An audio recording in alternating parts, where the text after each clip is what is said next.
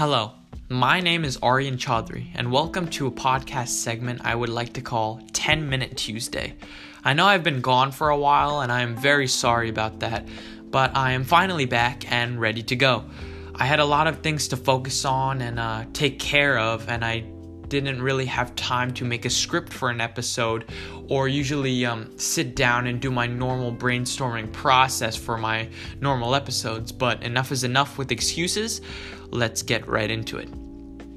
This segment, called 10 Minute Tuesday, is a segment where I'm going to talk about the things that are interesting in the news.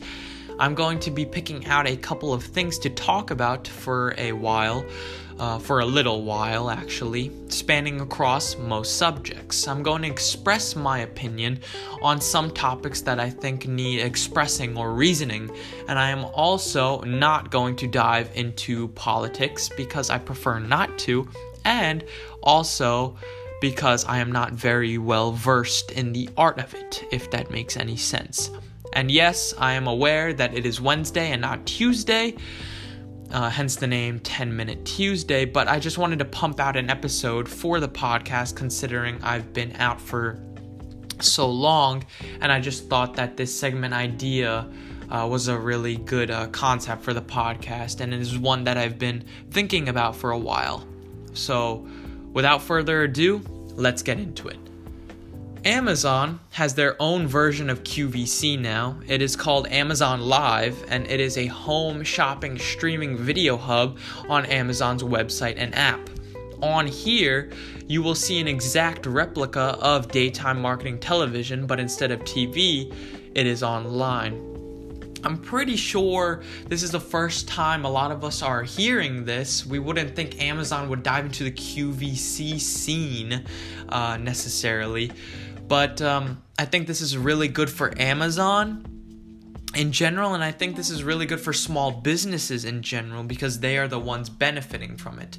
The reasons why I think they are benefiting from it is because they are able to pitch their product to a large amount of people, not on TV like QVC, but online where most people shop and most people spend most of their day. How this Amazon QVC or Amazon Live basically works is that as the product is being displayed on the stream, a link will pop up on the bottom of the screen, or you can just scroll down in the description and see a link to that designated product. And if you like that product, you can click on the link and you can purchase that product because it will lead you to a page in where you can edit all your information and basically buy the product. It's very convenient, and it's just like QVC.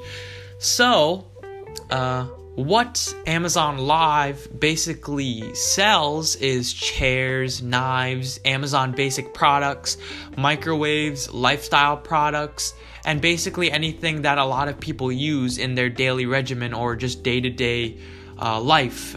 Even candles, because who doesn't like candles? People buy candles off QVC all the time, and also Amazon Live. So there you go. Moving on, Juul, the notorious e-cigarette company that has clawed in many young adults, is ramping up their nicotine levels, and competitors are following.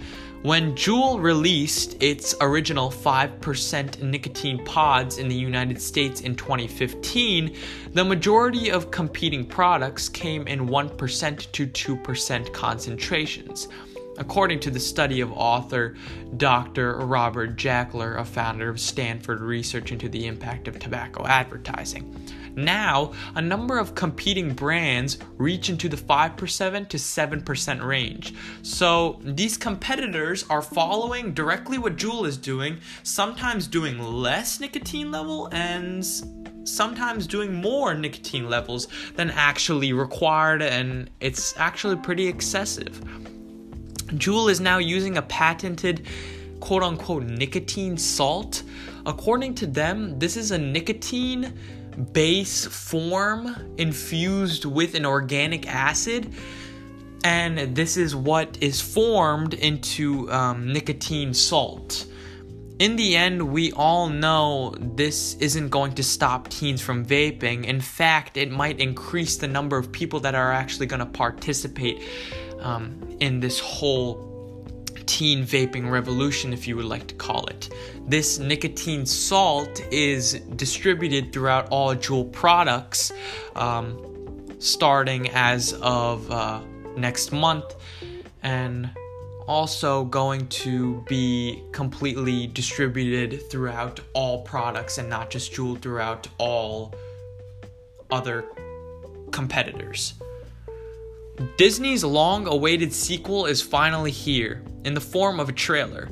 The trailer for Frozen 2 was released today and is getting a lot of positive feedback. What I have to say on this is that it's not a surprise, considering the first one was extremely overrated. I remember in middle school, everybody used to sing the Let It Go song by Elsa. It got really annoying after a while, and I really hope that this song, or not this song, but this movie doesn't have any catchy songs that people will keep repeating. I remember during that time, everybody would, everybody would dress up as Elsa. And I was really confused because the movie had been out for like a year and people were still dressing up as Elsa. And I was like, what is going on? But moving on, second to last, Americans are falling more and more behind on their car loan payments than ever before. More than 7 million car loans were past due by at least 90 days in the fourth quarter. That's 1.3 million more past due loans than during the previous peak in 2011, which followed the Great Recession. About 4.5% of all car loans are delinquent, or if you don't get business terms, are overdue today, and this is lower than the end of the recession, when the rate rose to 5.3% at the end of 2010. In addition, lastly now, the Mars Rovers team made its last attempt to contact Opportunity on Tuesday night. Basically, Mars's Land Rover. As a lot of people know, there is a Land Rover on Mars. And it went unanswered. On Wednesday, NASA confirmed that the mission was officially over after 15 whole years. Thomas Zurbuchen, Associate Administrator for NASA's Science Mission Directorate, said, "For more than a decade, Opportunity has been an icon in the field of planetary exploration, teaching us about Mars's ancient past as a wet, potentially habitable planet and revealing uncharted Martian landscapes." He also goes on to say that whatever loss we feel now must be tempered with the knowledge that the legacy of Opportunity continues, both on the surface of Mars with the Curiosity rover and InSight lander, and in the clean rooms of NASA's Jet Propulsion Laboratory, where the upcoming Mars 2020 rover is taking shape. Now, solar-powered Opportunity, the Mars Land rover, hasn't communicated with engineers since June 10th of 2018. Dust has blocked out sunlight, and even the expected winds from November through January haven't helped clear Opportunity's sensors and panels, leading to its death. Engineers tried different things to revive Opportunity, sending repeated signals and commands to attempt to fix other potential issues, but they've sent more than 835 recovery commands that remain unanswered. That's it for this 10-Minute Tuesday, or you could call it 10-Minute Wednesday unofficially, but the episodes will be pumping out every Tuesday.